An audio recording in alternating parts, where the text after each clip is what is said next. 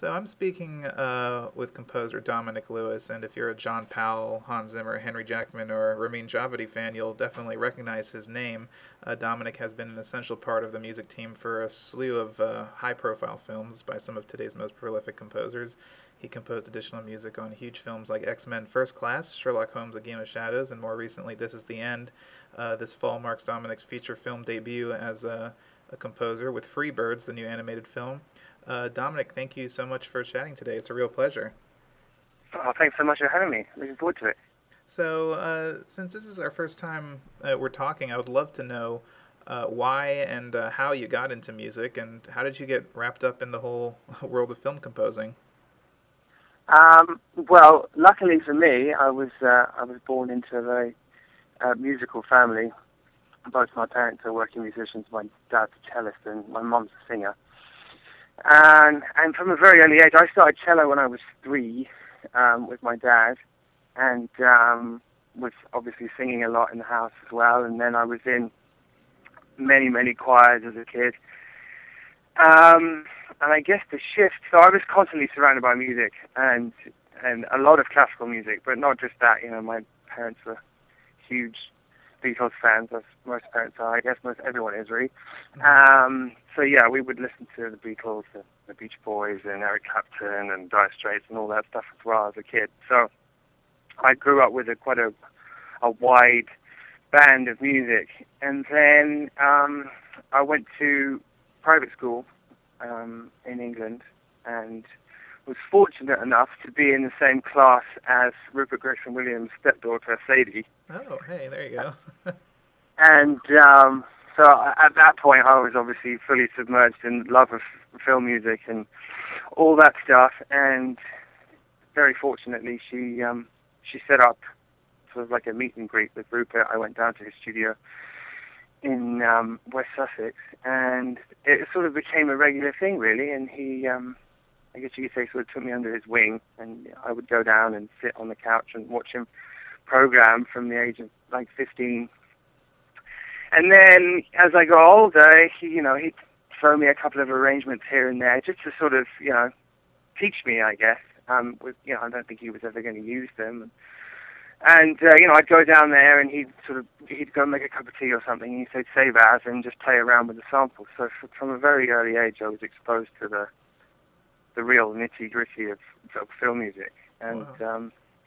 then I went to the Royal Academy of Music and studied composition and cello, and I stayed in contact with Rupert.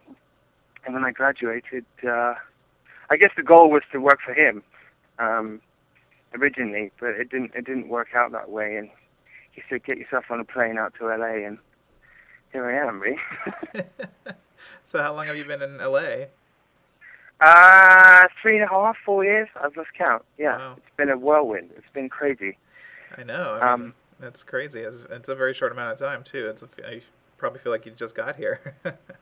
yeah, well, yeah. Weirdly, it's been so quick. From sort of sitting in classes at the academy, however, 5, 6 years ago, and studying John and Hans, and then cut to me a year or two later than that, and I'm sitting in a room with them talking about fighting pandas. It's crazy. I had to pinch myself. It's been a wacky ride, but it's been amazing. Hopefully, it will continue. Yeah, hopefully for all of us listening too. So as a rising composer, what were you? I mean, you've worked on so many big projects with all those guys. What were you learning from each project? Was being an additional music composer an essential part in your education of the business here? So I didn't hear the first bit of the question. Say that again. Sorry. So as a rising composer, what were you learning from each project? You've worked with so many great composers like John and Hans. Was being an additional music composer an essential part in your kind of education of the business? Oh, for sure. I mean, you can learn at a certain amount being in college. You can learn all the nitty gritty and the theory and all the stuff that everyone else can learn. But as soon as you get thrown into the real world, in a meeting with Hans or John or Henry or whatever, and that's where you learn. It's the best. Coming to remote control and being lucky enough to be here, it was the best university you can go to if you want to be a film composer. I mean, straight away I was thrown in at the deep end. And you sink or swim, basically. It's a very harsh way of learning, but the best. And I guess from each different guy, I mean, what can I say? Hans is just the best, you know. He from coming up with such memorable, groundbreaking stuff to being in a meeting with the guy and he just completely commands the room, and his charisma and knowledge. And he's not, the thing about Hans is he's not just a composer, he's a filmmaker, which makes a difference. Everything he does is for the good of the movie, and just to be part of that and just to be able to watch that was incredible. And I guess my experience with John was different. John is just so great to work for. And just, it's so easygoing, and I mean, in my view, he's a genius. He's just ridiculously talented man. And for example, I'd be working on some stuff, and he'd come down and listen to it, and he'd say, "Well, it's great. Don't get me wrong, it's great, and we can play that for sure. But I think they're going to want this." But it was just so nice to be given the options, and I felt as if I went, "No, I think we should play this." He'd go, "Okay." So yeah, I mean, that was a really cool experience, and it's always great working with John. And since John, Henry, and Ramin, they all kind of did the same things early in their careers under Hans. Do you feel that they all they're all different composers with very unique voices. Do you think they share a similar work ethic that they passed on to you? Yeah, I think they do, very much so. And it's very much, the great thing of what Hans instills in people is that it's all about the movie. You know, the musical ego that was present in the past, the presence of music. I don't know how to put it, like, really music evolved, where it was very flourishing, and it was a lot about the music, and now it's all about the movie. Mm-hmm. And that, the great mixture of being able to come up with something iconic and memorable, but still serving the film and completely supporting the film. All those guys have that, and their great talent is to be able to, you can still put on the CD and listen to it, and it sounds great. Right.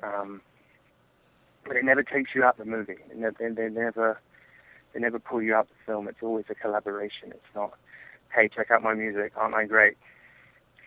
So.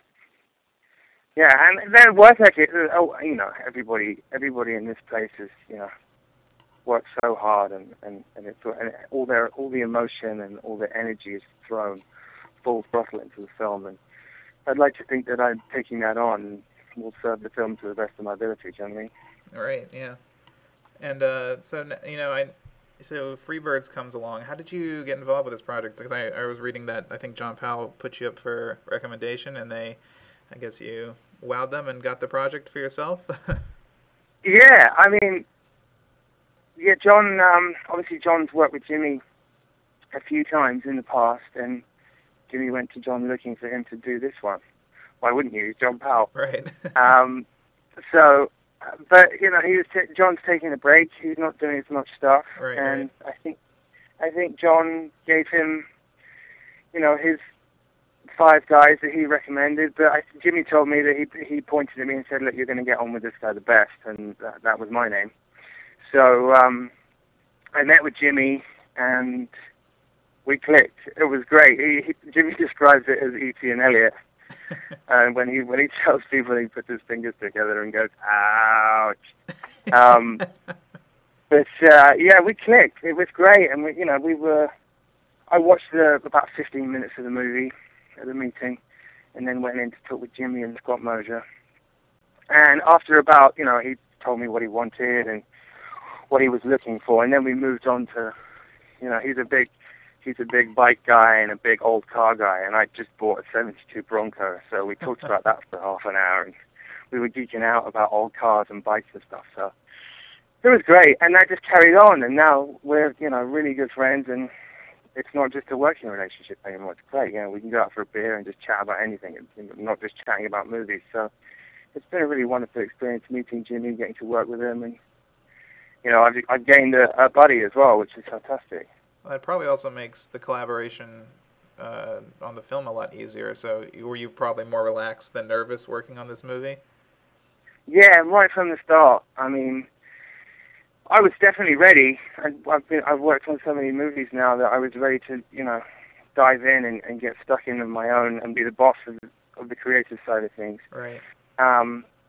But that doesn't mean it wasn't daunting. It was very scary at first. I got the movie, but there was still like a trial period because I'm young and I haven't done anything on my own, so they wanted to give me a few things first, and then if I didn't muck it up, they would hire me, and luckily that happened. So, but from that point on, our meetings with Jimmy were so relaxed and so great, and he's such a bundle of energy. It's crazy. It's very hard to get a word in edgeways sometimes, but that was perfect for me as, for my first time, just sort of he'd talk, he'd say what he wanted, and he'd act everything out during meetings, and it was really easy. He just, he made it very easy. He gave me carte blanche, really, and said, do your thing, and if we don't agree on something, I'll live with it for a bit. And more often than not, he lived with it, and he turned out liking it. So wow, that's really great. It was great. really fantastic. Yeah, it was such a wonderful experience. I've got serious withdrawal symptoms now. The movie's finished and it's coming out. I'm grabbing onto it with both hands, going, "No, don't leave me!" But yeah, I had such an amazing time. So for the film, you have this, or you presented the movie, you have the story and the characters. So what did you want your approach for this movie to be? What was your musical goals for the score? Well, that first meeting, Jimmy's words were, "I want a big, epic, sweeping score." Mm-hmm. And I was like, "That's music to my ears. You're going to get a big, epic, sweeping score."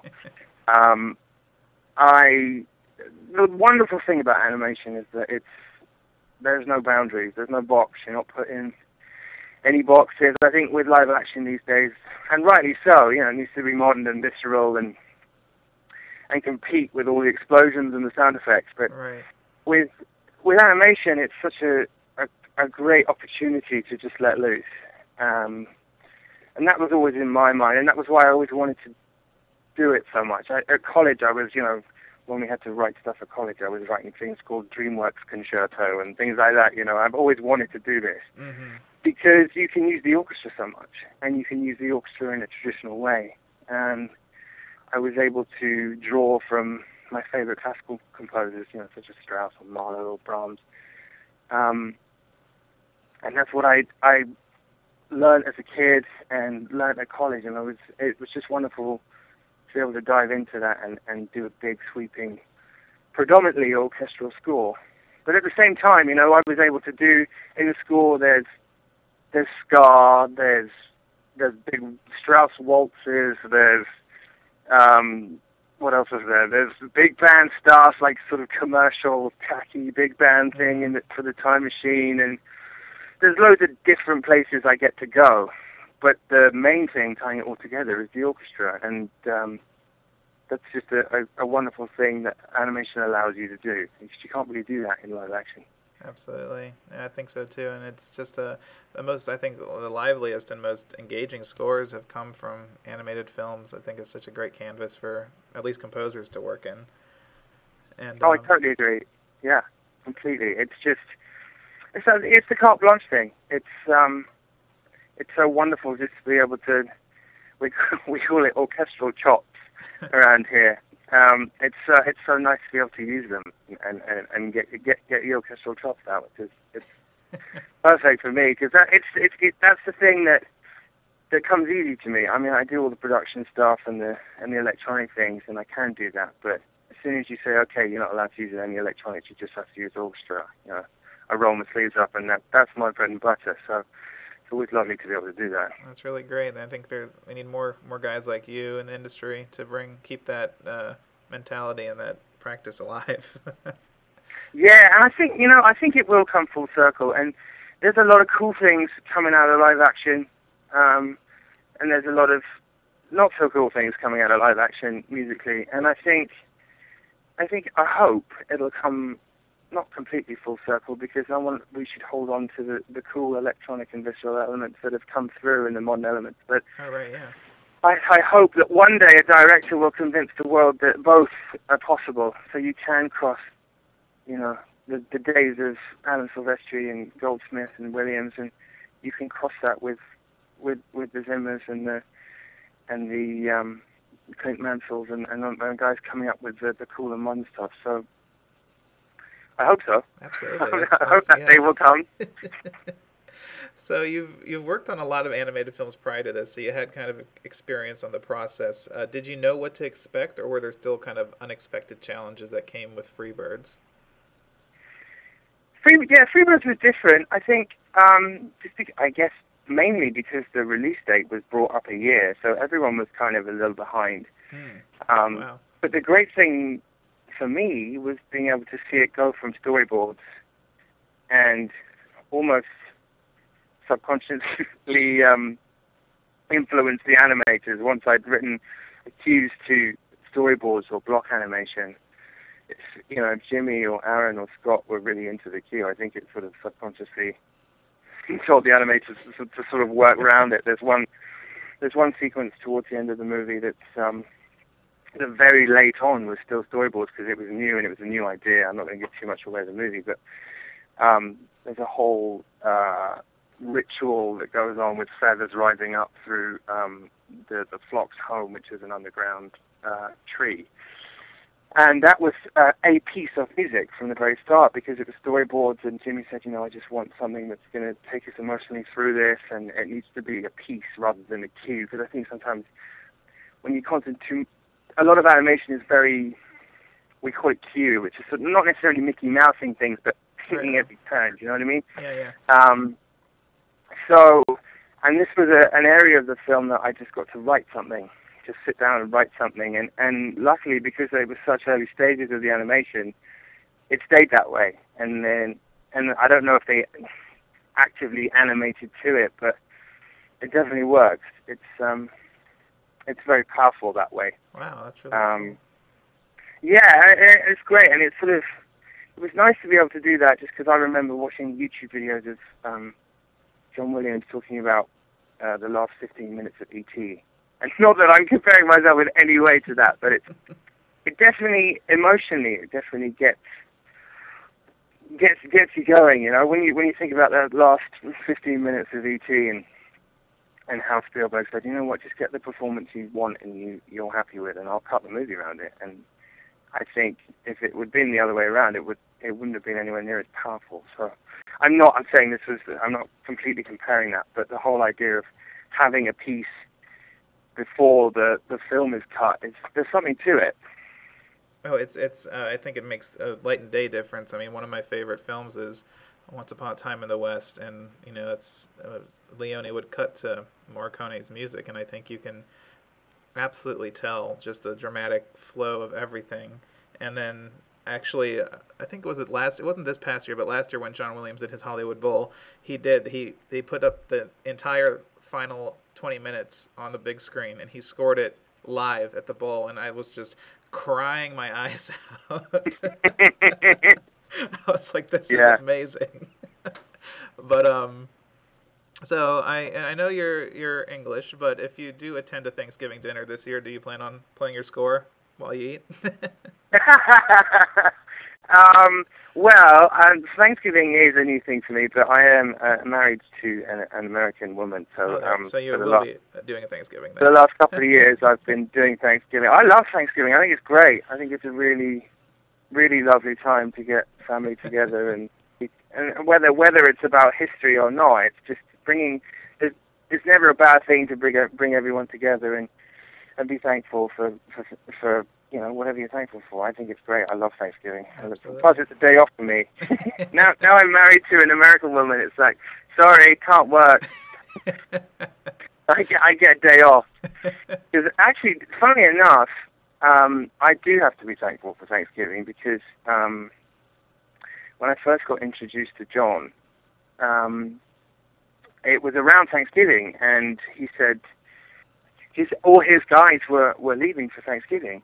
And he said, we'll come over, we'll talk about some stuff. And that was on Dragons, How to Train Your Dragon. And I ended up finishing that project. So I have to be very thankful for Thanksgiving because it gave me my start. And it was a hell of a movie to start on, How to Train Your Dragon. Fantastic. I know. It was such a wonderful thing to be a part of that, and John really hit a home run with that one. It's very special. Very. I mean, the second I heard it, I said this is the best score of the year, and it was my favorite of the year, the entire year. And then I was glad it got nominated. It definitely deserved it. It was. Fantastic. Oh yeah, it was so wonderful for him to be nominated because you know animated movies never get nominated for just the score. And, right. Yeah. You know, being slightly biased probably, but I definitely thought it should have won. Oh, me too. I mean, I'm not. Hands down, I was like, this is the most engaging, emotional, score of the year. And I mean, it was a tough year. I mean, Hans up there with Inception, but it was cool to see both of them. Two guys who worked together up there. Yeah, no, that was really great. It was a cool buzz around Remote at the time of that because knowing that John was up for it and Hans was up for it, and there was a bit of friendly rivalry going on. Well, but yeah, Dragons is something different. It's familiar but different. He was able to create something that at first glance would be completely traditional, but then you really dive into it and it's just so original and so new in a crazy way. I was very lucky to be a part of that. It was fantastic. But to wrap up, I always like to ask composers this one question, and I know you were talking about not wanting to take credit for anything over John Williams, but if you could score any film ever made with no disrespect to the original composer or the score itself, which film would you choose? Oh, wow. I get asked this question quite a lot, and it always changes. I think that's such a difficult question. when you look at it and you go, okay, well, I'd love to score my favorite scores, but hang on a minute, why would I do that? Because it's my favorite and they're perfect, so why would I even touch that? Well, that's not the idea. It's like, what would you love to pretend that score never existed? What film speaks to you that you would love to write the music for? I would love to do any of those old. My dad and I have a real thing about Second World War movies, and I'd love to. Again, I mean, the scores are perfect for these films, but any of the old Second World War movies from, not that old, but because I'm quite young, but Where Eagles Dare or 633 Squadron or The Great Escape, any of those. I mean, they're all incredible scores, but I'd love to have a crack at them. I think that would be amazing to do an old war movie. Great answer. That's a great answer. I love that. Well, Dominic, thank you so much for your time and talking today. It was a blast. Great fun to talk to you, and hopefully we can do it again sometime in the future. Yeah, I would love to. I had a great time. Thank you so much for having me.